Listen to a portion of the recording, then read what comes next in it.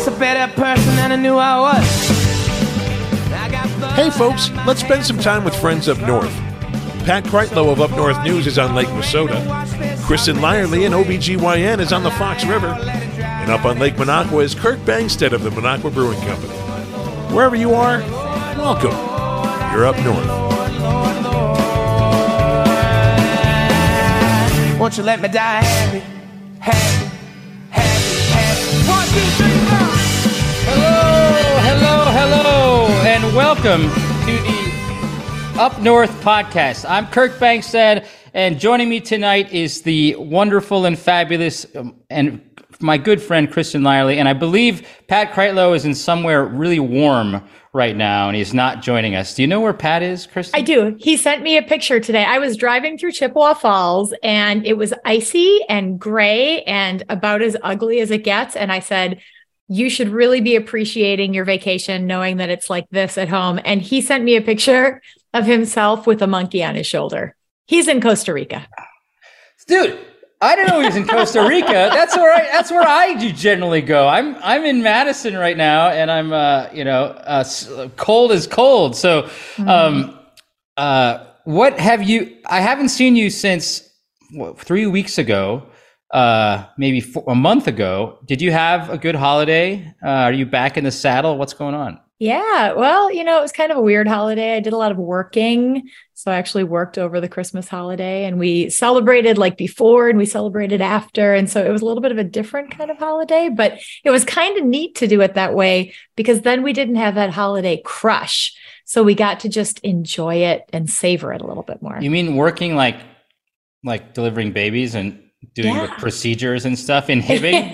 Don't you have to go to Minnesota now to be a OBGYN because of Wisconsin, right? Yeah. Well, we've got this 1849 criminal abortion ban here in Wisconsin, which sounds pretty simple, like, just don't do an abortion. But OBGYN is complicated, and abortion is not a binary issue. It is it's an individualized issue. It's a patient-focused issue, and it makes it really hard to take care of our patients. So I kind of had to put my foot down, and, they need a lot of good docs in Minnesota, and that's where I'm helping out right now. That is, we're not going to talk too much about Roe and reproductive rights today. We're going to talk about gerrymandering, but I can't believe, it's you and so many others, really talented doctors now have been sidelined in Wisconsin. And it's just so absurd. I shake my head every single time I think about it. Well, I mean, COVID happened. There was a physician crisis before COVID, especially in rural areas. And then COVID happened and a lot of docs just left. And now with what's happening in Wisconsin, doctors of all different specialties are wondering to themselves, is it worth it to practice in a state that actually wants to apply criminal penalties for doctors who are practicing good standard of care, thoughtful medicine? And this is not just OBGYNs, it's emergency medicine docs, it's family medicine docs, it's midwives. So this is a really big deal. And, we've got to fight for it. And that's what we're doing. And that's why we're pushing so hard. And we're going to talk so much about things like the state Supreme Court race that's coming up. Absolutely. So part and parcel of electing a progressive judge to the state Supreme Court will be getting women's reproductive rights back. But that's not the subject for tonight. In a minute after we play some great music, we are going to talk to Jim Santel, who's a former United States attorney, who's a friend of mine and a friend of the show. And we're going to talk about how, if we elect a progressive Supreme Court judge, what happens next? How can we actually reverse the terrible maps that have kind of done away with decent democracy in Wisconsin? So after our short break, we are going to come back. Stick with us.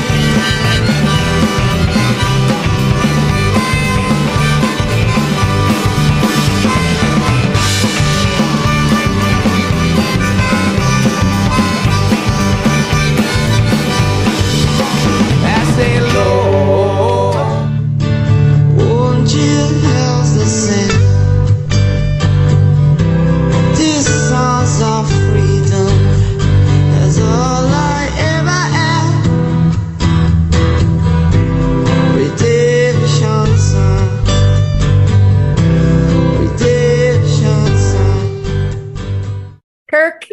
always pick these pieces that just have so much depth to them? Like, we could do a whole show about the music that you pick. But we won't. Well, that was Redemption Song, because we're going to talk about redemption tonight. How we can Wisconsin can finally redeem itself from terrible maps that took away democracy from our state in a large way in 2010. But before that, Kristen, I know you really want to introduce our next guest. I do. I'm so excited to be back here with Jim Santel. Jim is a former U.S. State's Attorney for the Eastern District of Wisconsin. And before he did all this work for the Department of Justice, he served as Rule of Law Coordinator and as a legal advisor at the United States Embassy in Baghdad during the Iraq War. Very interesting. Jim is a Wisconsinite through and through, except for that little stint that he spent at the University of Chicago Law School. Jim, we're so excited to have you back. And none of us is perfect, Kristen. We're so glad to be with you tonight. It's an honor to be with you once again. Okay, Jim. So I remember you wrote to me randomly, and after one of my poignant emails where I just leave it all hanging out, on a Sunday, and I try to talk about Wisconsin, and as you Kirk wrote is known to do all of those things. So you wrote to me, and we became fast friends because we agree on a lot of things, even though we come from different backgrounds and different parts of the state. So I wanted to set the stage for all of the folks listening tonight and on the podcast later. Before we talk about what we do to get rid of gerrymandering, can you just remind us how we got to where we are today? I think many national papers and media outlets have said we are the most gerrymandered state in America. Tell us how we got there. How did we get there? And yes, it's recent history, but it's also far past history. Traditionally, what happens in a perfect world, absent partisan decision-making, which unfortunately we do not have today, you'd have the legislature, the Wisconsin legislature, the Assembly and the Senate, drawing some maps. It would go to the governor. And again, if everybody agrees that the maps, the lines as drawn are appropriate, the governor signs it and we're done with the process. That apolitical, nonpartisan situation has not been the rule in our state, many other states for a long period of time. So what happened here recently is that the state legislature, the Senate and the Assembly came up with a set of maps, some lines that they drew, and as did many other groups. You recall this very well. All your listeners, Kirk and Chris, remember this well. There were groups of people very appropriately soliciting comments and questions from groups all around the state of Wisconsin, proposing different kinds of maps, different lines that would hopefully eliminate gerrymandering on both sides of the political aisle, and you'd have truly, or maybe not perfect, but closer to fair elections. So what happens last year in 2021, and almost 2 years ago, what happens is that when there's not a disagreement, of course, where do you go? You go into the courts, right? And traditionally, once again, it's been the federal courts that have handled that on the notion that the federal courts are a bit more distant from the state politics, and they should render a decision that's maybe not perfect, once again, but independent of that kind of partisan politics that might generate an inappropriate result. What happens here in 2021 is that this is brought to the Wisconsin Supreme Court almost immediately through some procedural mechanisms and machinations that, again, we can go into it. Jim, say it like it is, man. That was shady business. It was shady Absolutely. business. It jumps over all kinds of procedure that normally you'd go into a circuit court, you'd go into court. The Supreme Court takes this up very, very quickly. And again, in the interest of time here tonight, simply say that, okay, we're going to decide what the maps should look like in Wisconsin. Way back so early on, in November of 30th of 2021, the Wisconsin Supreme Court issues a 4-3 decision. 4-3 decision says, you know what, we're going to take a look at these maps. We're going to make a decision based upon the least change approach, which is a legal principle that's not been out there before. They just sort of announced it and said, we're going to do this. It's going to be a least change approach from the past. And an awful lot of people appropriately thought, well, gee, if you're not going to change a lot of things, that means we're going to stay with the maps gerrymandered as they are, right? And there was great concern about this. But nonetheless, the Supreme Court solicited all these maps from various groups, including from the legislature, including from the governor, Governor Evers. Everybody submitted their maps. And much to our surprise, after that initial November 30th decision, on March 3rd of 2022, Justice Hagedorn joined the court's liberals on the court and basically said that the Evers maps were the best example of least changes because they moved the fewest number of voters from one district to another. Again, a surprise. And so we assumed, all right, we're going to go ahead with the governor's maps. Not to be outdone, the Republicans then take that decision and run to the United States Supreme Court and challenge that decision of the Wisconsin Supreme Court. Along the way, Brian Hagedorn, in his decision at the Supreme Court level, has said there are good reasons to believe that a 7th majority Black district in the Milwaukee area is needed to satisfy the Voting Rights Act. He made a comment about that. The Supreme Court, the United States Supreme Court, seizes on that and says that Justice Hagedorn's application is wrong. His approach is wrong. On-site opinion in March, the Supreme Court, a majority opinion, says that drawing districts based on race first required that a Voting Rights Act violation be found. Again, has to do with all these machinations. Once again, voting rights. Supreme Court basically said, we're sending it back to the Supreme Court, the Wisconsin Supreme Court, because they didn't do it right. And again, and yet another change, everyone thought, well, maybe Justice Hagedorn will do what the Supreme Court told him to do and make the right findings, make that kind of analysis of the Voting Rights Act, and he doesn't. And what happens is that the majority of the Supreme Court, again, a 4-3 decision, basically says we're out of time. We can't do this again. This is March. We have April 15th coming up. The candidates are scheduled to begin circulating nominating petitions. And as a result of the timing on this, Chief Justice Ziegler, now writing for the majority, says the legislature's maps are superior to those of the governor and other alternatives out there. Under the record presented before us, she said, and with the clarification from the United States Supreme Court, we conclude that the legislative proposal is the only legally compliant map setting. And that's how we get here. Back and forth, Supreme Court, state of Wisconsin, and federal court. And now we have these maps adopted by the Supreme Court in the state of Wisconsin, crafted by the Republican legislature. So in 15 seconds, Jim, there's been 4 complete subterfuge cheating areas that I heard you talk about. First, it was least change, which was completed out of thin air. That was the Wisconsin Supreme Court cheating on us. Then the second cheat was this. The first one was them wading into the issue at all. The Supreme Court shouldn't have waited. That was the first cheat. The second was the least change doctrine out of thin air. Cheat. Made up. The third was that Supreme Court weighed into this thing and did reverse discrimination and didn't want to add too many Black districts, which doesn't make any sense at all. That's a third cheat. And then finally, they just give the worst maps to the Republicans as the answer to the Supreme Court's do-over. 4 cheats. Exactly. It's unbelievable. And that last one is arguably the most significant, right? Because even if a Superior Court tells you, gee, you did it wrong, that's what judges should do. That's what we should expect our appellate judges to do. Wrestle with the tough questions. Yes, you have to I know they spend late nights doing all this, but this notion that we're running out of time, so we're just going to pick one.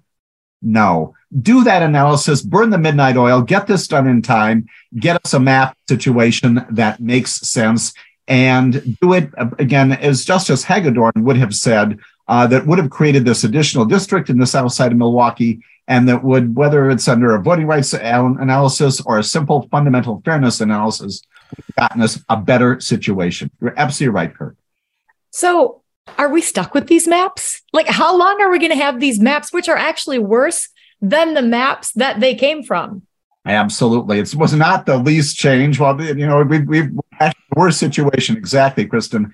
And so the answer is, and I think this is why we're gathering together tonight, is to talk about what a remedy is. The short answer to the question, believe it or not, coming from me, long-winded me, is that typically you'd wait 10 years. The next time this happens is in 2030, a new census under the Constitution, and we're stuck with that for the next 7 years or 8 years or so.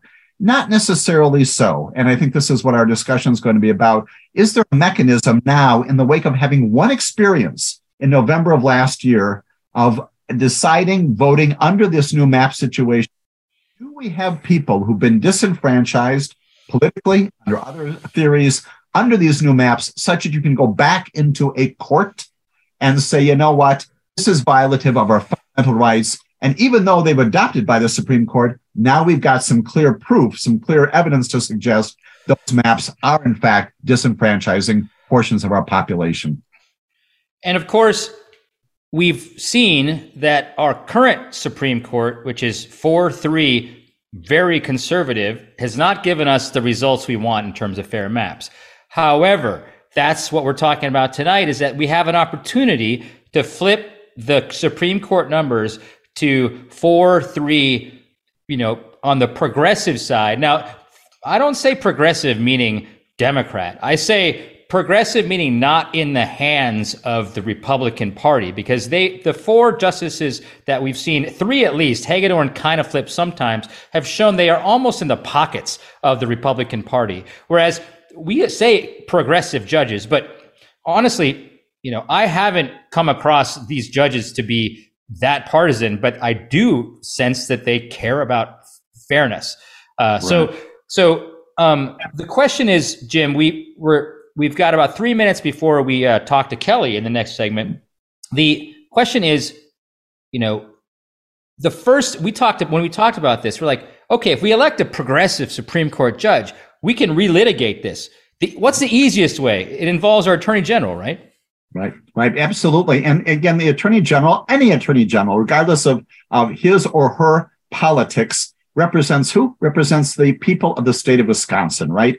Fairness, decency, rule of law.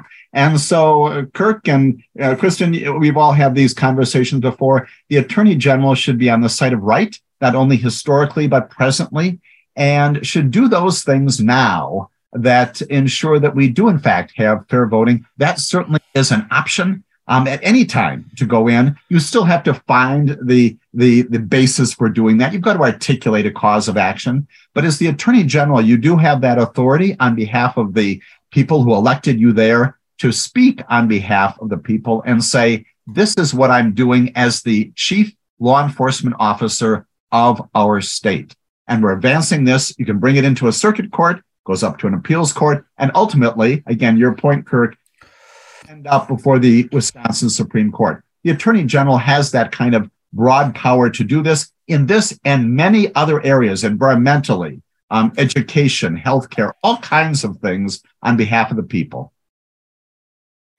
And I agree with that. However, I wrote an essay, and I think it's just my own opinion, and I'm not putting words in your mouth, Jim. I'm not so sure that Attorney General Call will be the one that takes us to court. And regardless or not, I mean, he's done a lot of great things for Wisconsin, but I think he's lagged behind other attorney generals, let's say in Michigan, who were ahead of the Roe v. Wade issue.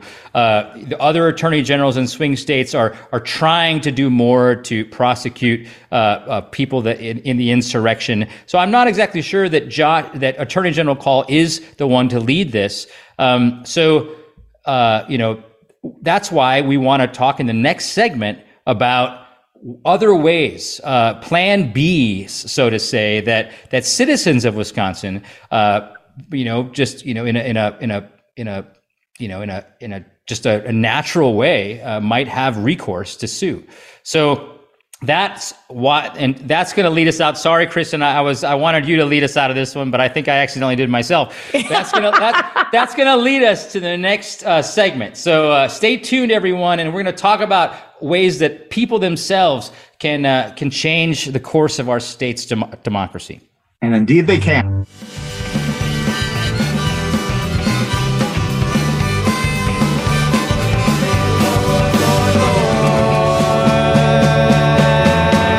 Won't you let me die?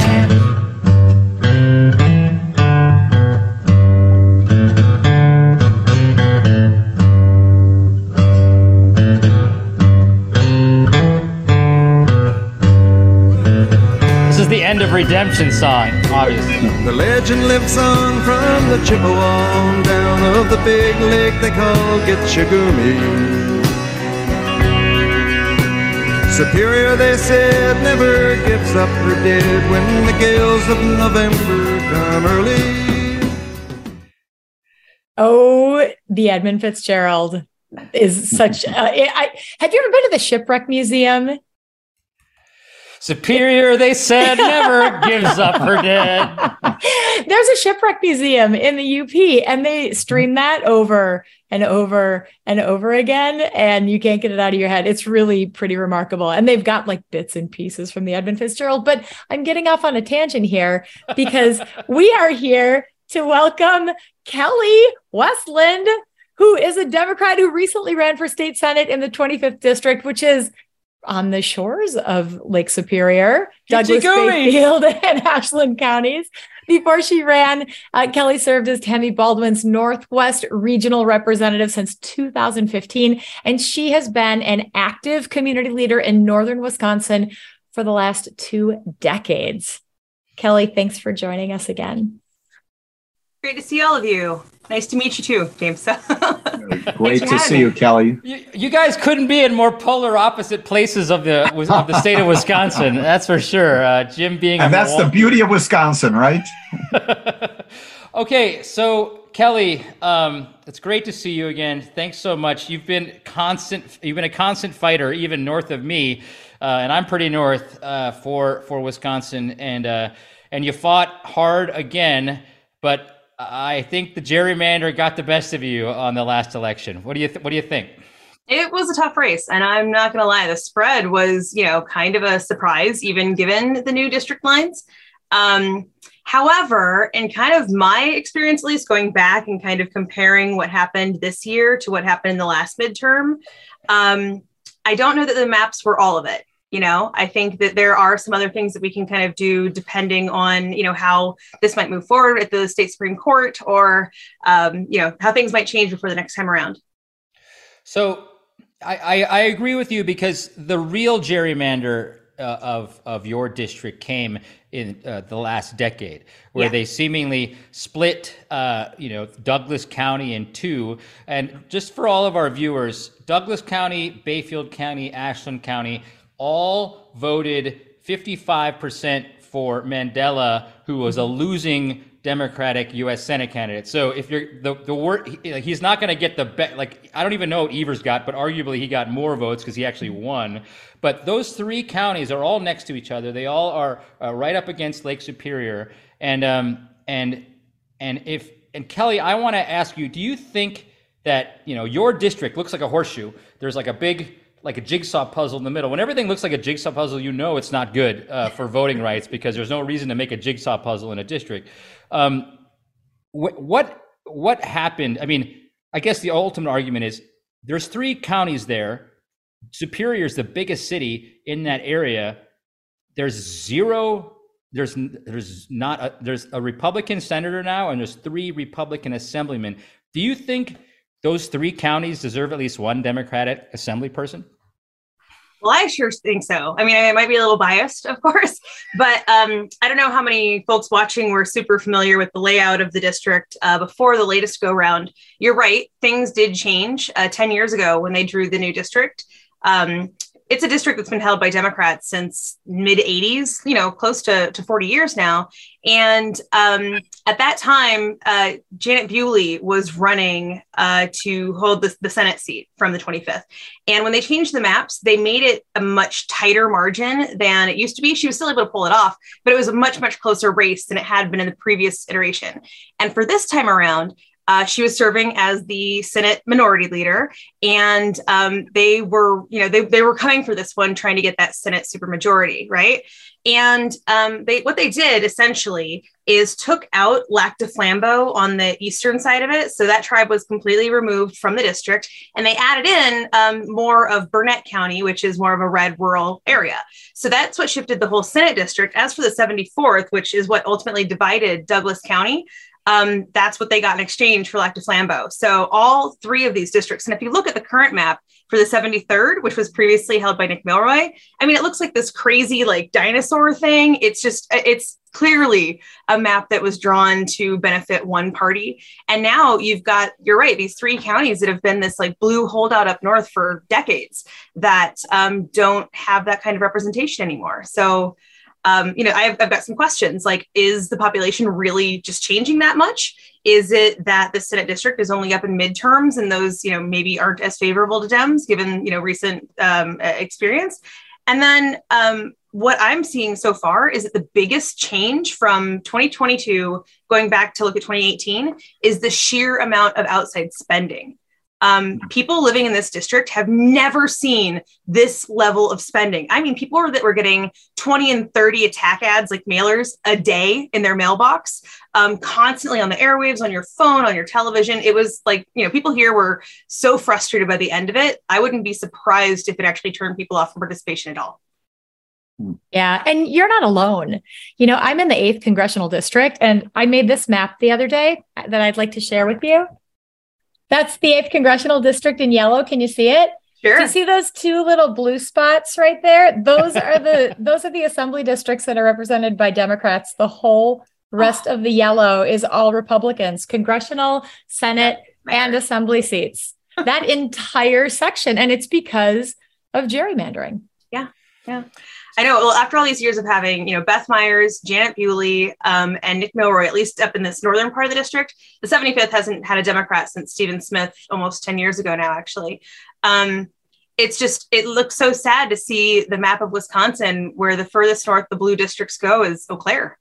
Thank goodness for Jeff Smith and Jody Emerson. Seriously. And they didn't have easy races either. No.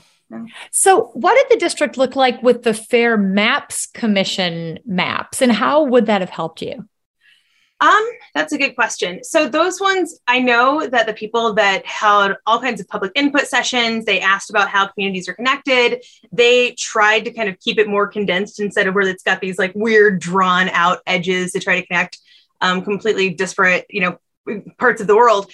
And from what I saw, it would shift it a little bit in that, in the 25th, I've gotten so used to working with folks in Rice Lake and Barron County, for example, where their version wouldn't have included Barron County in the 25th. So it moves it up a little bit further north, but I think that makes sense. There's a lot, it's a huge region. It's the largest Senate district as it is, right? Mm-hmm. So just the diversity of like concern or industry or, whatever really varies across this district as it is. Obviously, there's not a lot of people. So you're going to have a broad swath of northern Wisconsin, but you do share lots of things.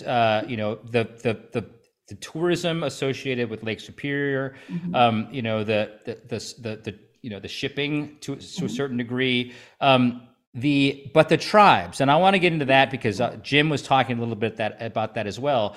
If I'm mistaken, the Lakota tribe in Hayward is an Ojibwe nation, and so is the Lac du Flambeau tribe, which is close to me in Minocqua. And both of those, it's different reservations, but it's the same Ojibwe tribe that we're talking about. There's also the Red Cliff tribe, and what's the other one up there? Bad River, and there's also St. Croix further west. So that new Senate district that had the Fair Maps Commission that Evers commissioned, not to be partisan. That's why he brought in everybody he possibly could around the state. It was like, let's do it the way that people want it. That's a novel idea. Huh? Go figure. The way they do it in Iowa. I don't know if it helped Iowa, but anyways, the way they do, there's a template. But what could really help Iowa, though? Let's be honest. So the question is this, though: like, at least didn't they get that Senate district to at least cover the tribes, which have obviously very similar interests, especially if they're in the same nation, which is Lac du Flambeau and Lakota. Go for it. Yeah, I was going to say, and importantly, they're all also within ceded territory. So when it comes to things related, especially to natural resources management, that's something that is a really important discussion that they often have with their representatives in Madison. But I don't have the maps that the Fair Maps Commission did in front of me, but I believe that their proposed version of this district would have kept Lac du Flambeau, Bad River, Red Cliff, and Lakota in one district. St. Croix is a little bit further west where it would have just, had to stay out. But I think that the way that it is now, this 25th has tribes that don't work together as closely as Bad River, Red Cliff, and Lac du Flambeau do oftentimes. So to me, I feel like the folks that are in Lac du Flambeau have really lost any opportunity that they might have had before to have representation that listens to them, that works with them. I'm not sure who is that the 12th district that they've been moved into now. And I don't know about what the rest of the land of that district looks like, but I can't imagine it's going to be electing a Democrat anytime soon. So let's bring it around to, like, we've identified the problem, but Jim, you get this. From a legal perspective, is there standing here for some sort of a lawsuit to rectify this gross malrepresentation? Sure. And so when I listened to Kelly speak tonight, I'm thinking about just that, Kristen. So she's identifying individuals, she's identifying groups of people who, as a result of the line drawing that we talked about in the first segment, may well have been disenfranchised. When we talk about gerrymandering, which, by the way, comes out of Eldridge Gary from our founding fathers, and we talked about it as a dinosaur. At that time, it was a salamander. So maybe you're talking tonight a whole new way of thinking, dinosauring in some way. But get back to the fundamental point here. The issue is whether or not today, in the wake of these recently recrafted lines, there are members of those tribes, Le Coudray, Lac du Flambeau, others, and beyond that, citizens generally, again, understanding that those are nations in our country and in the state of Wisconsin. They have independence, they have great importance. And Kelly, as you just said, they also have a commonality of interests and commonality of focuses. There are others out there who could likewise say, because of the way that these maps were drawn, again, gerrymandering, getting back to that concept, it basically involves cracking or packing. In this case, when I hear Kelly talk, I'm hearing cracking. That is dividing up populations in such a way that they cannot possibly be the majority in the remaining districts. And so you get exactly what Kelly described tonight, which is the impossibility of any of those groups that do have, as nations, kind of a unified notion about who they should be represented by. They can't possibly be represented in the state. And so you look at that cracking and you say, that is in violation of our fundamental notion about representation. Those people, whether they're parts of the Native American, again, 11 of them in the state of Wisconsin, federally recognized tribes, whether part of those nations, part of other communities, other areas, you identify people who can say that as a result of those lines in this last election, maybe future elections as well, I have been disenfranchised because I no longer have the representation of the sort that Kelly has described tonight. That is standing. I've suffered a harm. It's cognizable, to use the lawyer word. It's something I can go to court. I can show it on a graph. Kelly can come in and testify about these things, and can others. You do have to have individuals or groups of people who are plaintiffs in the case. But my guess is, from what Kelly has said, what Kirk, you've said, and Kristen has said, others have said tonight, you probably can identify them without too much difficulty, especially now, as we said in the first segment, you've got a track record of having a voting procedure that we just concluded in November. And we can see the results of that and the representation now in the state legislature, or the lack of it. That's standing. Gotcha. Thanks, Jim. So, Kelly, here's the big question. I know that you've you worked terribly hard to represent, constituents in the 25th. You were knocking doors. We talked to you right before the election. You and Laura were on. And do you have it in you, if we elect a progressive judge, to lead the charge and bring a lawsuit for the good people of the northern Wisconsin to try to get our fair maps back? I feel like I should consult a lawyer about that. You find a good one somewhere. I'm not sure what that person would be. But we need somebody up there to do it. I think it should happen in Superior, Ashland, and Bayfield. That's what I think. And it's there. People here were just like, flabbergasted. It's been so long that we've had good, reliable representation, and even though it was in the minority, it was like, well, at least I've got a good one. And now, we'll have to wait and see what our new representatives do. But I'll just say that I'm not optimistic. And in the meantime, we're all going to get together and continue doing that door knocking, that hard work to get people to turn out for the spring election, because we really, really need a progressive person on the Wisconsin Supreme Court. there's no, I mean, even if this issue aside, we need them there for a lot of reasons if we're going to get Wisconsin back on track. And other than that, we've got to really start paying attention to what the right is doing as they're recruiting people for every single local office. They're building the bench, they're getting people engaged. And, you know, even if you don't have the qualifications to run for county clerk, they're going to find somebody to do that. You know what I mean? So we need to make sure that we're leaving no race uncontested. We've got to get people to sign up to these local roles, to be a part of government. Because, you know, that's just, it's so important for us not to. You are so right, Kelly. And I think many of us felt when all of the Fair Maps efforts were not giving us the result that we wanted to see, I think many of us lost hope for a little while and felt like, well, here we are at the end of the road and we failed. But the truth is, there are plenty of other things we can do. Run for local office, run for state office, consider whether you were disenfranchised and do you have standing and could you bring a case? There are so many opportunities that we have to try to right Wisconsin. So Kirk and I just want to say thank you, Jim Santel. Thank you, Kelly Westland, so much for joining us tonight and helping us understand this problem and think about what the future will look like. Thanks. Always a pleasure. Good to see you, and All right. See you guys. We'll check you out soon. Thank take you. care. Good to see you, Kelly. You too. Take care.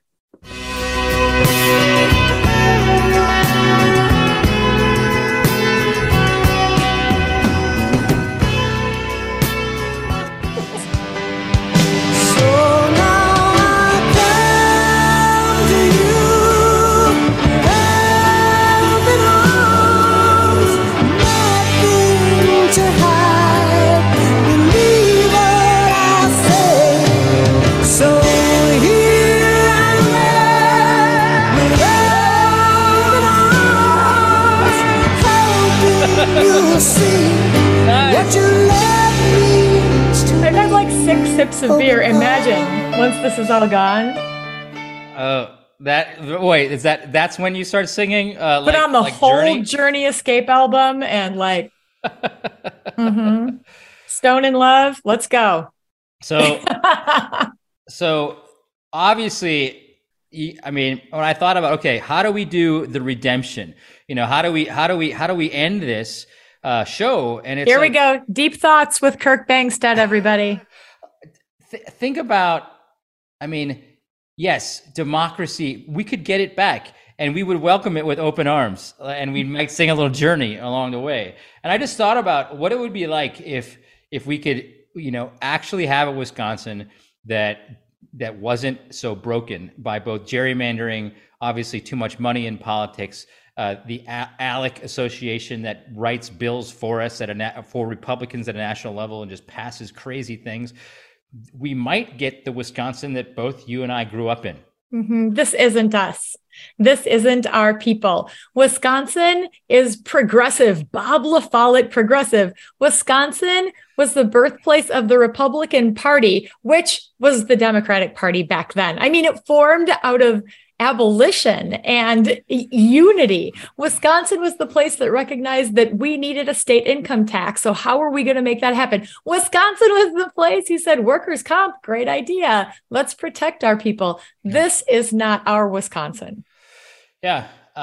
The Wisconsin I grew up in, at Stephen's point, was a Wisconsin where legislators, while they differed in ideas, still got together and at least passed bills and had enough taxes to make our roads, had nice roads. We at least charged enough in property taxes to have good schools in every part of Wisconsin, not just urban areas. In the rural part, we had good rural schools, you know, and we didn't have people trying to tear down our county, our municipal clerks, and with election denying. Like we got to this place, and through trickery, through cheating, and through divisiveness, and it came from the right. It did not come from the left. The left obviously are more polarized now because we're like back into a corner. But we can get this back if we focus on the next 2 elections. And tell us what we got to do, Kristen. Well, I think we have to be courageous. You know, we have to recognize where we can step up and where we can make a difference. And it's on every level. Like Kelly was saying, we're seeing people running for all of these local offices that don't actually care about local government, but they're just being put up to it and they're being funded instead of running for school board because you've got a kid in school and you recognize where your voice could make a difference, or you have been talking with your neighbors and you want to make this change in your city. There are so many places where our voices are needed, and we have to find the courage to use them and to support each other. I agree completely. I want to point out the two most important areas that we've been leading to for most of the show that we need to get out and vote. And the first one is in less than 6 weeks, almost exactly 6 weeks, and that's February 21st. The reason this is so important is nobody knows that there's a primary election for these Supreme Court judges on February 21st, and that's why we're trying to talk about it on this show, and so many other people are trying to get the word out. Nobody really thinks about voting in February. Did you know? I honestly didn't know until last year that Wisconsin has 4 elections every year. 4. We send people to the polls 4 times a year. The primary, the nonpartisan primary in February, the nonpartisan general in April, the partisan primary in August, and the partisan general in November. But we're not paying attention. Most people don't vote, especially in the nonpartisan primary on February 21st. I don't even know if I've ever voted in a nonpartisan primary in February, and I've been involved in politics.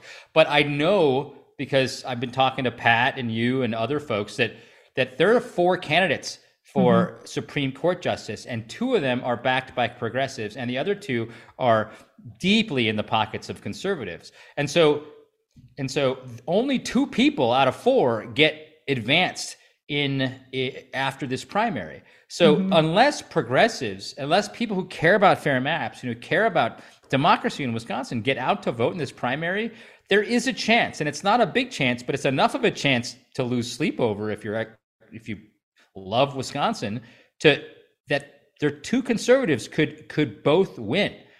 And then we wouldn't even have a shot on April 4th. And it's not because Wisconsinites don't care. It's because they didn't know there was a primary. Yes, you're so right. And those 2 conservative justices, by the way, Dan Schaefer reported today, he tweeted that they didn't go to Harvard or Yale. They went to the Christian Broadcast Network University for their law school education. That's Pat Robertson's university. I mean, it's not the UW. It is obviously a very biased background, which should be very concerning to all Wisconsinites. Wait, both of them did? Yeah. Or that Kelly? They both went to the same law school? That's what Dan Schaefer was reporting. Well, I wouldn't doubt it. I mean, we know that the current setup, especially Rebecca Bradley has made so many just shouts of political theater from the bench that we've had professors emeritus from UW-Madison on the show talking about how they've never seen this type of writing coming from the conservative side of the Wisconsin Supreme Court. So it is, so it's February 21st. Everybody needs to get out and vote. I am endorsing the Minocqua Brewing Company is endorsing this. I'm not putting words in Kristen's mouth. I'm endorsing Janet. Man, it's hard to pronounce her last name. Prosekowicz, I believe, because I think she's got the best chance of voting, and I think we all need to step up and vote for one in order to get somebody through. But anyways, it's February 21st. So please get out and vote. Kirk, do you know what you could do right now? What? Everybody listening to this podcast right now who lives in Wisconsin could go to myvote.wi.gov and register for their absentee ballot. You have to do it every year. So you have to re-register. So January has started. Get in there, click the button. I promise you, it'll take 2 minutes. Register. You will get your ballot in the mail. And then you're going to vote. You're just going to do it. So do it right now. Do it for Kirk. There you go. Thank you, Kristen. And I think that with that call to arms from our strong friend, Kristen, that ends our show tonight. Next week, however, Kristen and I will be back. I'm not sure if Pat's going to be back by then. We might invite Jim back because we're going to talk to Jason Bissonnette. who is the dean of students at the Le Coup de Rey College in Hayward. Kirk, you're trying to drum up some trouble here. What? I have this feeling that you are trying to like drum up some trouble here.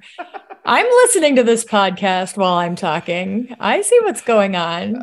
Well, I'm just saying I'm encouraged by what I'm seeing in northern Wisconsin. So we're going to talk about the tribes and how they have standing to potentially override this crazy gerrymander we have. So yes, Kristen, thank you so much for coming, and thank you all for listening. And we will see you next week. Appreciate your time. Bye-bye. Open arms.